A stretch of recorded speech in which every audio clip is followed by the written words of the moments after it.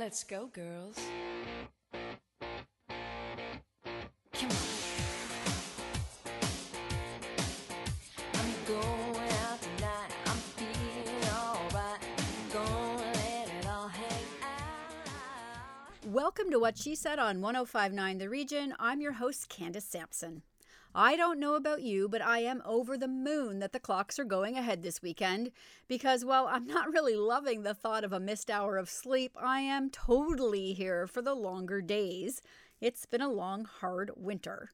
As always, I love to look up what weird and wacky holidays we're supposed to be celebrating whenever this show airs, and today is National Good Samaritan Day, a day in which people are encouraged to do something unselfish for someone else, and there's nothing I can really make fun of about that one. In fact, I hope we all do something kind for someone else today. And to give you a little inspiration, it's fitting that we're kicking off this week's show with a phenomenal role model of public service. The Honourable Jean Augustine is a social justice warrior in the truest sense, and a hard woman to pin down. But I was pretty tenacious in tracking her down to join me for this show. Dr. Augustine is a Grenadian-Canadian educational administrator, advocate for social justice, and politician. She was the first Black Canadian woman elected to the House of Commons, and she is absolutely tireless and always working, as you'll hear through the interview, with the buzzing and beeping in the background. It seems everyone wants to hear what Dr. Augustine has to say. And Brodie joins me for entertainment this week and takes us on an intense roller coaster of emotion with Death of a Ladies' Man with Gabriel Byrne, Night of the King, a contender for an Academy Award with Best International Film, and a documentary on Discovery Plus original called Attack of the Murder Hornets that might be the next thing to keep you awake at night. Vaccinations for COVID-19 are finally ramping up, and while many of us can't wait to jump in line, myself included, a third of Canadians are hesitant to get one. Kelly Peters, CEO and co-founder of BEworks, joins me to discuss the vaccine showdown shaping up in our country and how we can address concerns of those that believe they are not safe. The clocks are moving ahead this weekend, as we noted, and that means spring can't be far behind, which means that pothole season will be joining it. Tiffany Moyer, my tire guru from Kal Tire, joins me to share why it's so important not to ignore the hits and bumps your car takes on spring roads, and what you need to watch out for on your tires and with your car's alignment. Also, you'll definitely want to know what your car insurance might say about the time to switch from your winter tires to your summer tires. No organization felt the impact of COVID-19 quicker than Food Banks of Canada last year. I interviewed Kirsten Beardsley a mere 2 weeks after lockdown, and the effects were profound. I caught up with her this week to hear some of the incredible stories of humanity that have come out of this, and how Food Banks of Canada continues to innovate and help those in our communities across the country that need it most. Sticking with the topic of food, the last year has a lot of us reassessing our diets as we seek to make our bodies and our planet healthier. Shelby Taylor, CEO of Chickapea, is on a mission to create good for the world through nutritious and organic meal options, and joins me today to share some of the why behind her increasingly popular brand and what it means for her to be a certified women-owned business and B Corporation. It's another full week at What She Said with interviews that empower, educate, and entertain. So let's jump in right now on 105.9 The Region. I feel like she said, spread your wings, my little butterfly. Don't let what they say keep you up at night. We celebrate strong women every day here at What She Said, but every once in a while I have the privilege of sharing a true queen with you. Honourable Jean Augustine is a Grenadian-Canadian educational administrator, advocate for social justice, and politician. She was the first Black Canadian woman elected to the House of Commons and has dedicated her life to improving the human condition, and is a role model for us all as we move ahead into our new post-pandemic world. She joins me today to graciously share her story and wisdom with us. Welcome to the show, Dr. Augustine. Well, thank you so much, Candace. Happy to be with you. So I think it's fair to say that you're a social justice warrior. So what is the why behind that? Why did you choose this path? I have to go back to my early years growing up in Happy Hills in Georgia's Grenada, among really great, strong community matriarchs, and with a grandmother who did not have the education that we all seek now, like post-secondary or anything like that, but was very much concerned about the education of girls, the education of young women, the education of the grandchildren, and the education of young people in the community. So she started me on the whole business of self-esteem. You are a bright girl, you can do it. Way before Obama said, yes, you can. My grandmother said to me, yes, you can.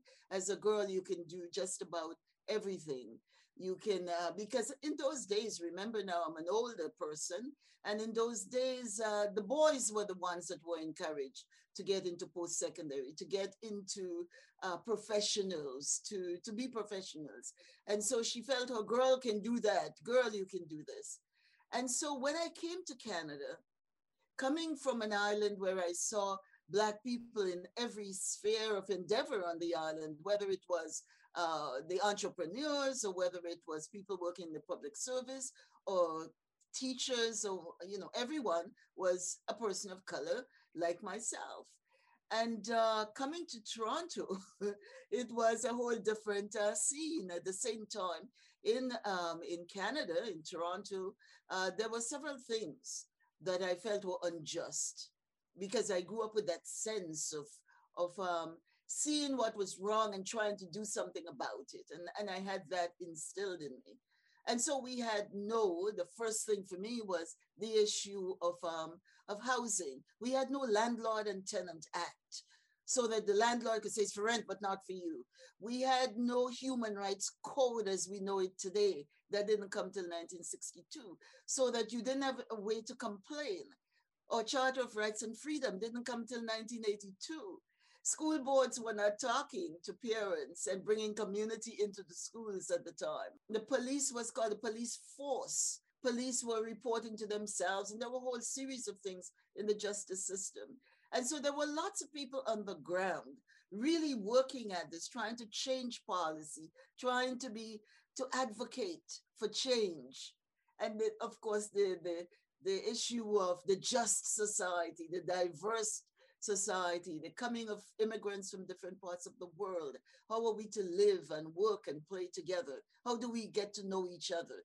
So that was the beginning of my activism in trying to make Toronto a better place, to make the community better, and to push for laws and policies and codes and regulations that would make life better, not only for myself and those of us who are advocates, but to make life better for our community and for our country. You know, and as you're telling me this in this, you know, I realize this is a very brief synopsis of your history. What I'm getting out of this is that you just have this unstoppable drive. Nothing is going to make you give up in spite of the odds. And I suspect Yes. there were many odds against you as you came up through this pathway to where you are now. Yes, I think the word resilience is what I have in the back, stamp in the back of my forehead somewhere. You fall on your behind, you pick yourself up and you keep going again. If you are passionate about something and if you see the injustice there, that you work at it passionately, you bring others to the table, you bring people from the margins to the center. And how do you work at all of this and how you get it all together? I gave a talk the other day where I talk about intersectionality. When something happens, what intersection am I at? Is it woman? Is it Black woman? Is it immigrant woman? Is it immigrant Black woman? Is it Catholic woman? Catholic woman, Catholic Black woman? Or these days I say, is it senior, Black senior? So things happen. Microaggression, as the terminology is now used. In my earlier days, we were talking about prejudice and racism, you know, calling it what it is. Now we nuance a whole lot of that language. And you know, looking for a way to make issues that should be of concern to policymakers working to ensure that they understand what needs to be done if we are to be this diverse, inclusive society. What we're all, well, not what we're all hoping for, but what I'm hoping for. And by the way, that explanation of intersectionality is now burned in my brain. That is one of the best explanations I've heard of it. So what are you working on now then? What is driving you right now? I have a Center for Young Women's Empowerment. I'm trying to provide young women with leadership because remember the UN says they're looking for gender parity by the year 2024. That we hear coming from Ottawa, we have a gender equal cabinet, and that a lot of the policies are all gender, with gender based. I have this center where we have over 200 young girls. We take them from age 7 to 17. Start them early, because if you're going to develop leadership skills and self-affirmation and self-esteem, and have them think in terms of career, STEM programs, and all these things that are important and necessary. The funny thing is I'm hearing you say gender parity by 2024, and I think of what we've lost in the last year as far as of advancing that cause. So we certainly need to hustle by the time to get to that, but for 2024. So I'm glad that that is something you're championing, because I'm sure you're going to put the hustle in people. The last year has certainly been difficult. There's been a lot of injustice for women of color, women overall. We've seen a lot of upset and discord. Are there any bright spots? Is there anything you've seen that gives hope for us? When we look around to what the challenges we've had in the past year, to show us who the essential workers are, to focus on anti-racist policies, systemic discrimination, what we must do, the Black Lives Matter and George Floyd has shown us and has helped the whole world to realize that we are indeed in a global village. The world is at the point where we've all been having some of the same conversations. And the conversations is about this diverse world, equity issues, inclusion, how we have to bring everyone around the table. And I think that conversation is what makes me hopeful. When corporate bodies can say, let us look at our boardrooms. Let us look at our promotional opportunities. Let's see who are the voices who are part of our policy making. Let's see what roots there is to enable individuals from the margins to come to the center. And how can we have all voices engaged and involved? Because we know the importance of, the bottom line for us is businesses, when we have everyone engaged, when we have everyone involved, when we have decision makers that come from different fields of endeavor, from all of the various and varying communities that make up our Canada. And I think that those are the things that make me hopeful. When I see young people getting into academia, with courses and things that speak to the nature of Canadian society, what we all must do. And so, and programs like yours, Candice, that's giving us opportunities to converse, to agree, to disagree, to be aware. Keep talking about it until things change. I am so honored and thrilled that you joined me today. Like I mentioned to you before our interview, I pretty much stalked you for every week to get you on the show. So I'm so glad you joined me. If people want to keep up with you, keep up with your work, where can they find out more about you and what you're up to? On the social media thing, on Instagram, on HON Jean Augustine. I am also, my bio is out there. I think if they do a search, Jean Augustine, my biography is out there. And so they'll find the Jean Augustine Chair in Education at York University. Again, my bio and the ways to reach me, they're all out there. And I'm sure, Candice, having reached me, you know how to. Yeah, exactly. If anybody wants to know how to get a hold of you, I can share. Thank you so much for joining me today, Dr. Augustine. This was wonderful, and I hope to have you back again soon. Thank you. It's a pleasure. Bye-bye. These wings are made to fly. Stick around. More What She Said with Candace Sampson coming up on 1059 The Region. Welcome back to What She Said with Candace Sampson on 1059 The Region. I need some hot stuff, baby, tonight. I want some hot stuff, baby, this evening. Gotta have some hot stuff, gotta have some love tonight. Joining me now for Saturday Night at the Movies is Anne Brodie. And every week, Anne sends me a list of trailers to watch before we talk. And all I can say is this week, the ride is intense. Anne, what do you got for us? It's dark and intense and wow, grinds you down a little bit. But that is typical for January, February, March. So let's start with Death of a Ladies' Man. It's a very good film. And it stars Gabriel Byrne, and we have our interview up on the website. He plays a man with a lot of problems. He's a severe alcoholic, 39 drinks a day for 40 years. And he has women coming out of the woodwork. I don't know how. He's so charming, I guess. But anyway, he realizes that his time is coming, and he begins to have hallucinations. He goes to the bar constantly, and he sees a tiger with tigers walking around. It's bizarre, but it's very poetic, and it's all inspired by the music of Leonard Cohen.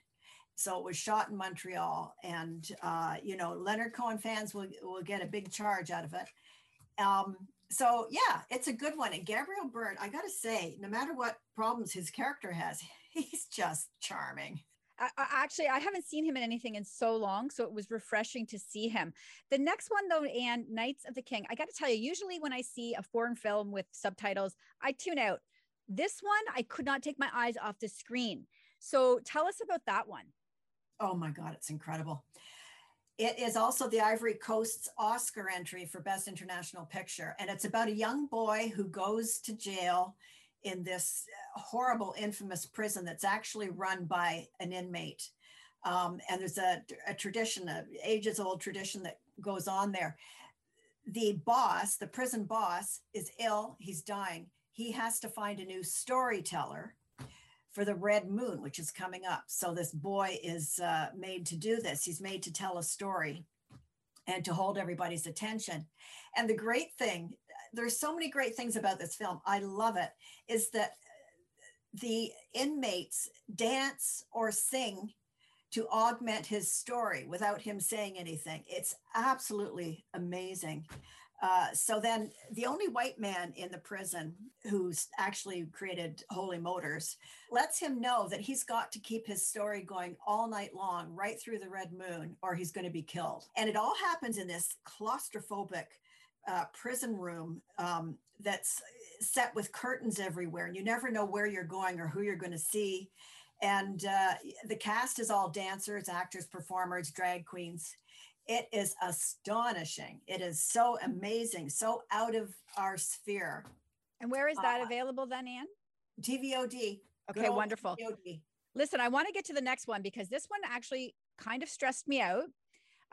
And also I think it highlights a major concern we're looking at in the world that we need to address, and it's not COVID, and that is Murder Hornets.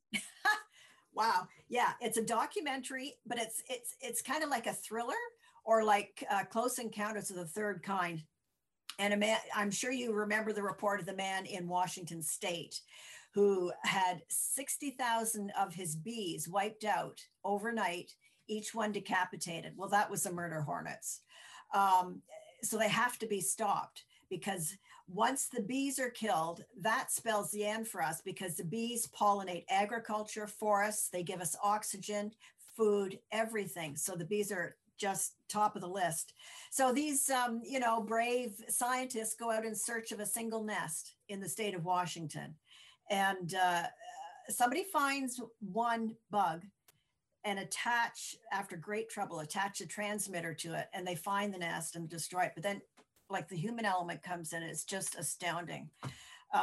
It's really scary. These little monsters have huge mandibles that can just rip a head off in no time so that they can eat the body. And I think, the bees, their existence is perilous to begin with.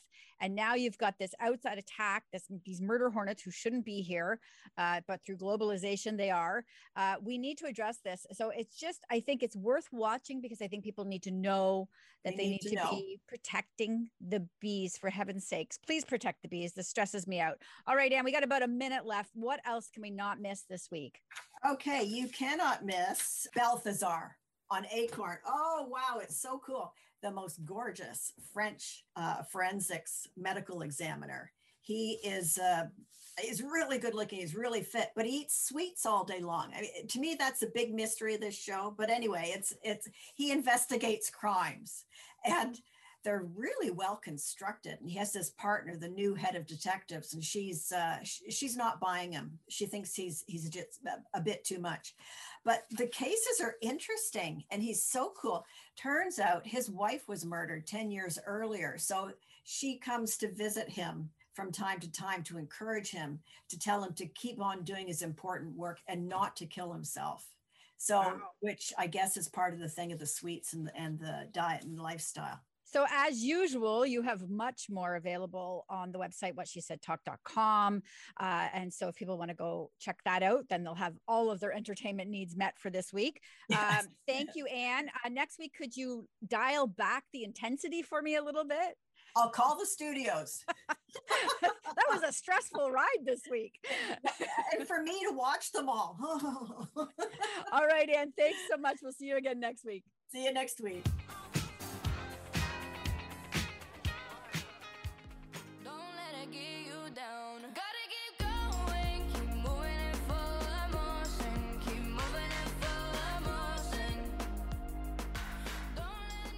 When COVID first emerged a year ago, the race for a vaccine was almost immediate once the impact of the virus on our society became clear. When news came in the late fall that not one, but many vaccines were proving to be effective in fighting COVID, there was a brief sigh of relief, quickly followed by skepticism and whispers of conspiracy. Now, as Canada begins to vaccinate en masse, a third of Canadians are hesitant to get one. Kelly Peters is the CEO and co-founder of BEworks, the world's leading behavioral economics firm and one of the largest employers of psychologists in the private sector. She believes that when applied properly, scientific thinking has the power to transform society. She is joining me today to discuss the vaccine showdown shaping up in our country and how we can address concerns of those that believe they are not safe. Welcome to the show, Kelly. Thank you so much for having me on this especially difficult topic. It is a huge topic. I don't think we'll even get to scratch the surface in 10 minutes, but I would like to get to as much as possible. So tell me then, what are some of the statistics you know about how people in this country are feeling about vaccines right now? Well, first of all, our research is consistent and converges with what other surveys have found. And you might have seen different headlines coming out over the last number of weeks that talk about the fact that we've got, plus or minus half of us are enthusiastic and waiting our turn. And then the rest of us fall between the spectrum of hesitant by a little bit, hesitant by a lot. And then we have another group that's around 10% of us that are outright opposed to getting the vaccine. So first of all, our research is showing and is consistent with other findings. My personal opinion is that we're sort of looking at a world really living in two separate realities right now. We don't intermingle a lot with our thoughts. And so how do you get through to a group that is getting their news from a different source than others, maybe not getting all the facts? How do we address such a massive misinformation campaign that's out there? Yeah, I think that you're getting right to the heart of the matter. And that's what's unique about our study is that it's not just about gathering that basic statistical data. Of course, that's important. We all need to know what we're dealing with as a society after that collective sigh of relief. And then we heard many going, nope, I'm out. We needed to understand why, what's driving that. And we uncovered some of the barriers that we face. So one of the issues is we just have very low scientific literacy in our society. And we measured that in our work. We asked people questions like, which is bigger, an atom or an electron? and some other fundamental science questions. And perhaps now, not surprisingly, we found that people that are hesitant or opposed to vaccines actually did very poorly on the science literacy component of our research. The other thing that we found, and this is very surprising, but something that's important for all of us to think about, is the role of our personal beliefs over evidence. So we ask people questions like, if evidence conflicts with your current personal beliefs, does that mean that your beliefs are wrong? And we asked another question, which is like, regardless of the topic, what you believe to be true is more important than evidence that goes against your beliefs. And it turns out that for those of you who have any kind of science background or believe in data and evidence, you would be willing to let your personal beliefs stand aside and let the evidence lead the way. Surprisingly, many people confidently assert that their beliefs are more valid than what we call evidence. And perhaps not surprisingly, we saw a high degree of overlap between people who feel their personal opinions is worth more or more truthy than evidence, are more likely to believe in, be hesitant about the vaccine, or even believe in conspiracy theories. So these were a couple of our starting points. And then when we dig even a little bit deeper in terms of how people think, one of the really interesting things that's emerged from a field called behavioral economics is, when do we use our intuition and when do we use analytics, analysis, data to inform our decision making? And it turns out some of the times we use intuition, and some of the times we use analytics. Well, it turns out that we are using our intuition to guide and govern our perception of things like the safety of vaccines, when we ought to be using our analytic capability.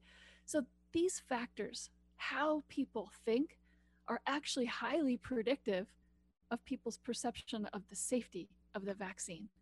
So you talk about, that people, they're not looking at the facts, they're going by their intuition.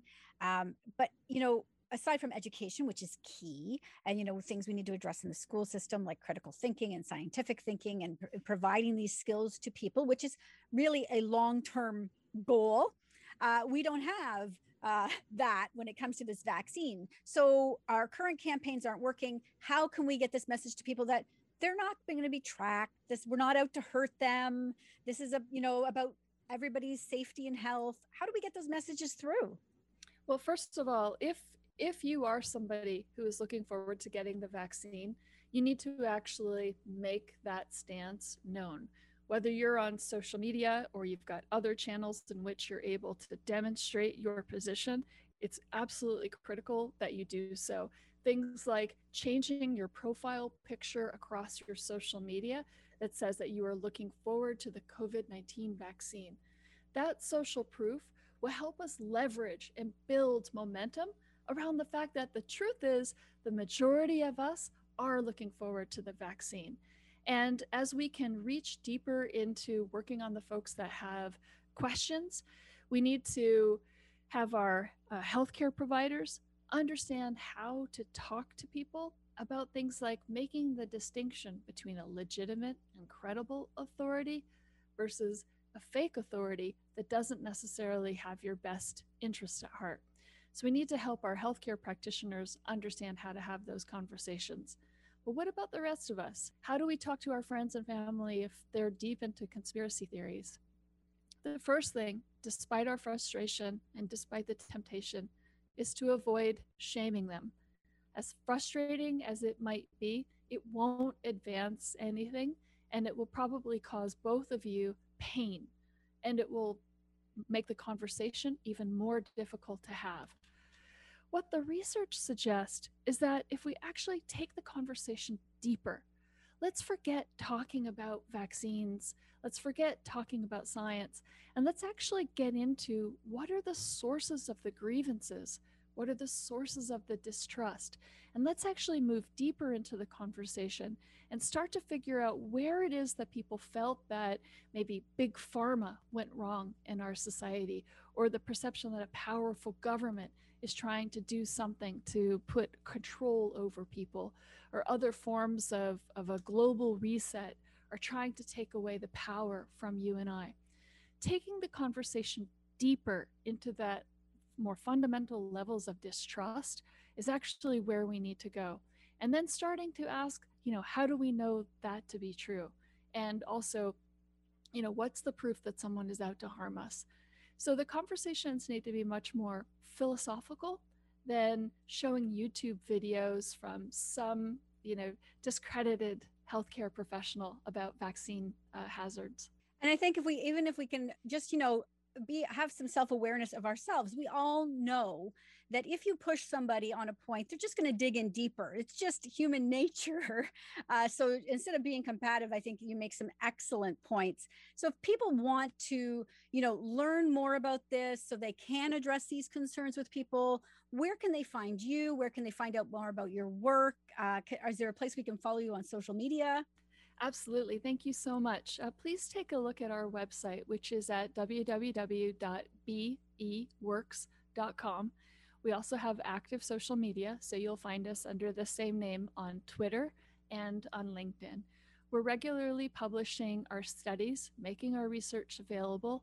And on this topic in particular, I encourage everyone to take a look at our research and other research that's been done to help understand the behavioral barriers to vaccine demand. All right. Amazing. Kelly, thank you so much for joining me today. This was incredibly helpful. And I encourage everybody to go check out your website, and hopefully we'll have you back in a few months, and maybe we'll be looking at a different story. Wonderful. Thank you so much. And everybody stay safe and be well.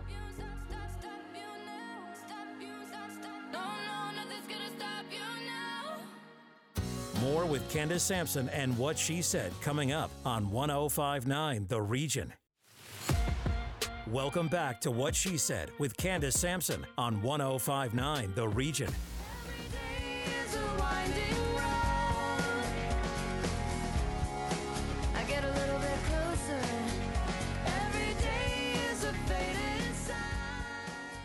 It feels like only yesterday I was speaking to my next guest about getting our cars ready for winter, and now here we are planning for spring and pothole season. Tiffany Moyer is a store manager at Kal Tire in Waterloo and is my tire guru. So listen close, ladies, to the next segment, and you could save yourself a lot of aggravation and damage to your car with these tips. Welcome back to the show, Tiffany. Thanks for having me again. So it's that time of year. We're hitting potholes all over the place. And, I think we're just so used to potholes. We don't really think about the damage they're doing to our car. So what kind of damage do they cause? Yeah, absolutely. I mean, everyone sees it coming and they brace a little bit, and then you don't really think about it again after. But repeatedly hitting those potholes can cause some damage to our vehicle, like your wheels being misaligned or potentially bending rims, damaging our tires. So those repeated pothole hits or those really, really big pothole hits, and especially if your car starts to feel a little bit funny afterwards, you should definitely take it to have it looked at. So listen, I'm one of those people that I would drive over a pothole and go, oh, I hope that didn't hurt anything. But I don't really think about it. Like you're saying that, and it seems a little abstract. So tell me, if I go over a pothole, for example, and we were talking earlier, and you said if we see a bulge in our tire, like what does that look like, and what could happen? So a bulge is when all the metal cords in the sidewall of your tire that normally sit like this have now split. So if you think of that like a balloon, you have that balloon that right now it has that nice metal hard wall. When those split, you now only have the rubber stay holding all the air in your tire. So when you see if you're looking at the side of your tire, if you see something that bubbles outwards, that's a good idea that you have a bulge in your tire, and you should take it to your mechanic or your local tire place and have them inspect it to see if that's a tire that needs to be replaced. Unfortunately, it's not something that can be repaired. Okay. So when it comes to alignment, that's something, you can kind of feel in your car. But how does that translate to an everyday problem for us if we don't pay attention to it? Yeah. So one way to tell your vehicle might need an alignment is if you're experiencing some high speed vibrations, especially if they weren't there prior to the impact, or if you're finding that your vehicle starts to pull or starts to wander. So if those things are happening, you should have somebody check your alignment. The reason being is big factors when your alignment's out on your vehicle is that, you know how when people are learning to ski or skate and they kind of do that snow plow? Well, that's what your tires can end up doing, and they end up dragging down the road. So your tires can wear prematurely.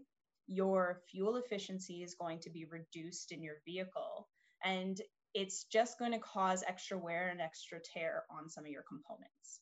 And you mentioned too about electric vehicles, which more and more people are getting, which is fantastic for the environment. I love seeing it. But how does that work for alignment on an electric vehicle? What are the issues there? Yeah, so electric or gas, if your tires aren't facing forward and they're facing in or out, they're not going in the direction you want your vehicle to go. So they're fighting the natural momentum of your vehicle. So on an electric vehicle, it's actually going to reduce the mileage you're getting out of every charge. And on a gas vehicle, it's going to reduce your fuel efficiency. Okay, so we know that, these things are important. And I know that you can get your alignment checked at Kal Tire for free. You have new protocols in place, though, due to COVID. So how do you make an appointment right now at Kal Tire? Right now, you can call in, you can go online, you can stop in and see us. A lot of the time, we can get that alignment check done for free. And then if it's needed, go ahead with those adjustments at the same time. If that's not convenient for you, we can absolutely schedule you back in for that adjustment. Okay. And the last thing I want to talk to you about is sort of the timing of all of this. It's a really across the country, obviously, weather is different everywhere. So, in Ottawa here, we still have quite a bit of snow on the ground. And I know we have a new Kal Tire here at 36 Edgewater, which is not far. So it's fantastic, but the timing is not so great here, but in other places it might be the right time. When do we know it's the right time to get our tires looked at, switch over perhaps to, our summer tires? Yeah, 7 degrees is that magic number. So once the weather is consistently above 7 degrees, that's when your all season or your 3-season tires, your summer tires are going to start outperforming your winter tires. And when your winter tires would start seeing poor performance and rapid wear.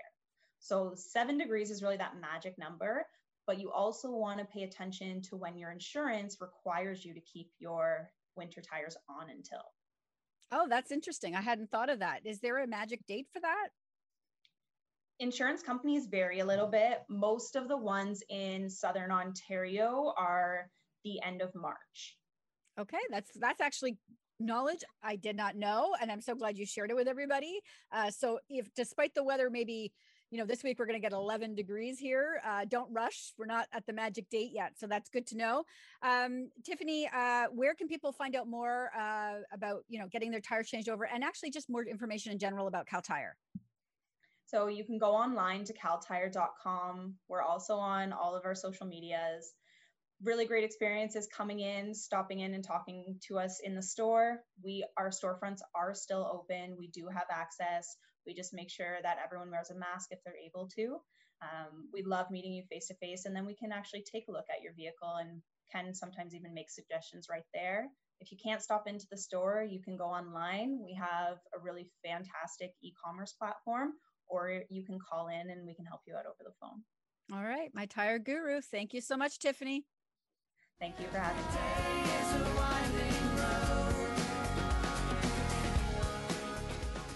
You can hold my hand when you need to let go. I can be a mountain when you're feeling valley low. Within days of Canada going into lockdown last year, Food Banks of Canada was feeling the strain, and Kirsten Beardsley, Chief Network Services Officer, joined me to share the impact COVID had in the early days of the pandemic. 1 year later, the need is even greater, and Kirsten joins me once again to share how you can help. Welcome back, Kirsten. I wish it was under different circumstances. Me too. Thank you. So last year, when we spoke, it was just I remember this so well because it was just at the end of March and we'd literally just gone into lockdown. So we're here 1 year later. What does it look like now for Food Banks of Canada? Well, it's a different story, obviously. I think last March, what we were facing was a lot of unknown. I mean, personally, but also the food banks, not knowing who was going to come through the door, not knowing where the food was going to come from. We had a lot of panicked food banks saying, I've got 1 week of food on my shelves and people are coming through the door at a steady pace. And what are we going to do?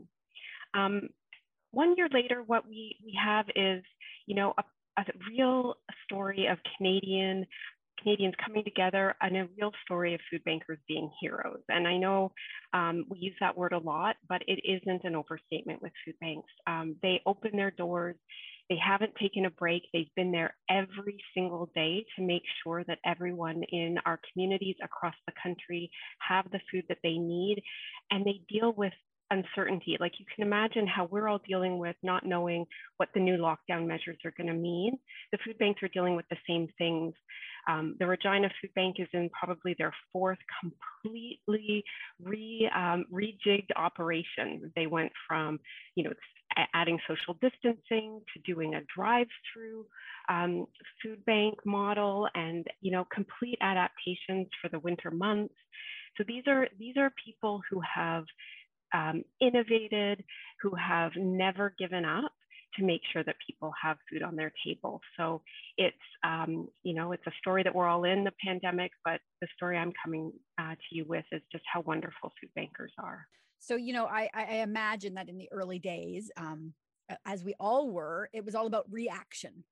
Now that you've been in it for a year, are there some key learnings that we can carry forward, now even through as this continues and post-pandemic? Yeah, I think one of them that is really clear to me is just how critical food banks are to their communities that they serve, and that they need to be part of some of the planning, that we can't have a situation where there might be people in our communities going hungry and those services not available. I think one of the lessons that I'm really sitting with that's hard for me is just how differently the pandemic has hit different people. And the people who use food banks are folks who are experiencing poverty. There are a lot of single parent families, people who are, going through job changes, people who are having a hard time anyways. And the pandemic has hurt them even greater than everybody else who've been able to adapt and keep their jobs and work from home. And so I think it's a real moment for us to think about how we come back from the pandemic by making sure that we don't leave people behind. It's International Women's Day this week, and so we're really focusing on advocating for affordable childcare. People shouldn't have to decide whether they're going to come out of the workforce, put a kid in childcare, and or put food on the table. I mean, those are impossible choices to ask people to make. So that's one of the things that's one of the lessons I've learned. The other is that when needed, communities step up. Canadians step up when their food banks call for help. We were never left alone. So while times got dicey and food banks got stressed, they never were abandoned by their communities. And that's from coast to coast to coast, which is a really inspiring story to sort of bring forward, that we can do the work of building back better because we came together to support each other during the pandemic. The other thing is just how innovative food banks are. And they can change things and respond to community needs. One of the interesting stats from the pandemic for us is that 70% of food banks added a home delivery model in the height of a pandemic, because that's what was needed in the community. If you think of people who weren't able, if they've got illnesses or disabilities or were elderly and weren't able or wanting to leave their homes for their own safety and health, the food bank found a way to get to them. And so I think some of that will continue, finding people and responding to the needs where they are. We're going to try to continue that. You're making me a little teary here, actually. That is just wonderful. And I'm curious, we don't have a lot of time left, but I'm curious, do you think there's been a shift in mindset about food banks? Because a lot of people, I'm sure, found themselves at the food bank who thought they would never be there. Yeah, and I agree with you. I get a little teary at thinking about it as well. We saw a lot of people turning to the food bank for the first time. You know, COVID came at us all and it just, you know, changed our life circumstances differently. So I do think there's been a shift. And I think even just the feeling in March, if we all think back, of going to the grocery store and not having food that you want on the shelves is a new experience for a lot of people in Canada. And I think it reminds us all that, you know, we all could be in need of a food bank at some point in our lives, and that there's no shame in that that's why food banks are there. And in fact, if you're at the point where you're having to make those tough choices, what I always want to say to folks is it takes a lot of courage to reach out, and I get emotional, but to reach out and to support yourself and to support your family. And food banks are there for you. We've been there since we're actually marking 40 years of food banks in Canada this year. And we'll continue to be there and be exactly what you need. So please, there's a lot of courage in coming forward and getting the support you need for your family. I am so happy that you came to join me 1 year later. I'm actually filled with hope and tears. Yes. So listen, if people want to connect with Food Banks of Canada, you know, help or volunteer or take advantage of the service, where can they go?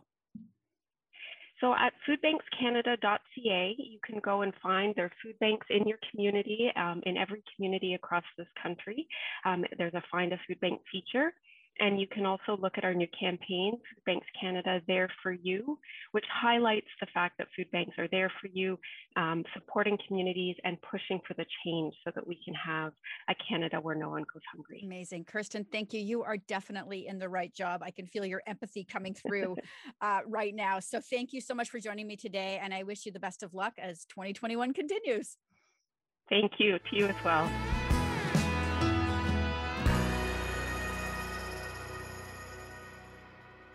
More with Candace Sampson and What She Said coming up on 105.9 The Region. Welcome back to What She Said with Candace Sampson on 105.9 The Region. First thing that you'll notice is some separation from each other. Yes, it's a lie we've been believing since time immemorial. I can't speak for everyone, but certainly in my circles, I am noticing drastic shifts in people's diets as they look for more environmentally friendly and healthier sources of nutrition. Shelby Taylor is an entrepreneur on a mission to create good for the world through nutritious organic meal options. She is the founder and CEO of Chickapea, a fast-growing brand that offers a line of organic pasta made with only chickpeas and lentils. Two things I never in a million years thought I'd be enthusiastic about, but here we are. Welcome to the show, Shelby. Thank you. It's a pleasure to be here. So your stuff is everywhere. I have to admit, I've noticed it on shelves everywhere. What inspired you to start Chickapea? Oh, that's a big question. So it started back in, I guess, the end of 2014, 2015, and I owned a small health food shop at the time. And I had also just had my first child. I knew actually that I wanted to start a product line. I was super into nutrition. I just wasn't sure what that looked like. And the shop sort of gave me a place to do market research and really listen to customers, what they were looking for, what was missing. And the struggle that I realized everyone was really having was trying to feed themselves and their families nutritious meals that everyone would actually eat. So when I really dug into it and asked them, you know, well, what is something that you eat, you know, whether it's healthy or not, and pasta came up over and over again. So that's what really got the wheels turning on why can't this be something, not just pasta, but all the foods that we actually already love and enjoy, why can't they contribute to our health? And I think that's a hurdle for a lot of people is they say, oh, if I'm going to eat healthy, I have to give up my favorite things. Exactly. And for a lot of people, those carbs, you know, that carb overload we often talk about is one of the things they don't want to give up. In your bio, it's mentioned that, you know, your company is a B corporation, and you know that sounds great on paper, but what does it actually mean? It holds you to the absolute highest standards of environmental and social responsibility possible. So, you know, it's a third-party verification program that digs through every piece of your business and, you know, what it's doing for the environment, how you treat your people, every aspect of doing good. Do you do charity work? Every single thing that way. And so it's a very, very tough certification to get. And it really ensures and lets the customer know that they're purchasing products that are, using business as a force for good. And you also, I love this because I find a lot of women entrepreneurs do this, though. They always have, they're always there to help others. And so you really believe in giving back in the community as well. And how do you do that? We do that in a bunch of ways. And I think you're right. It's one of the greatest things about women entrepreneurs. We are more likely overall to care about social change. And one of our biggest pieces, I guess, of what we do is we donate 2% of all our revenue to charity. And we do it in a really specific way. So we've actually just partnered with a new partner with Community Food Centres Canada. And what we do is supply 2% of our revenue to them, or like a minimum amount per month. And they use it to purchase regenerative organic produce from a farm that's up near where office is in Creemore. That's literally leading the way for regenerative agriculture.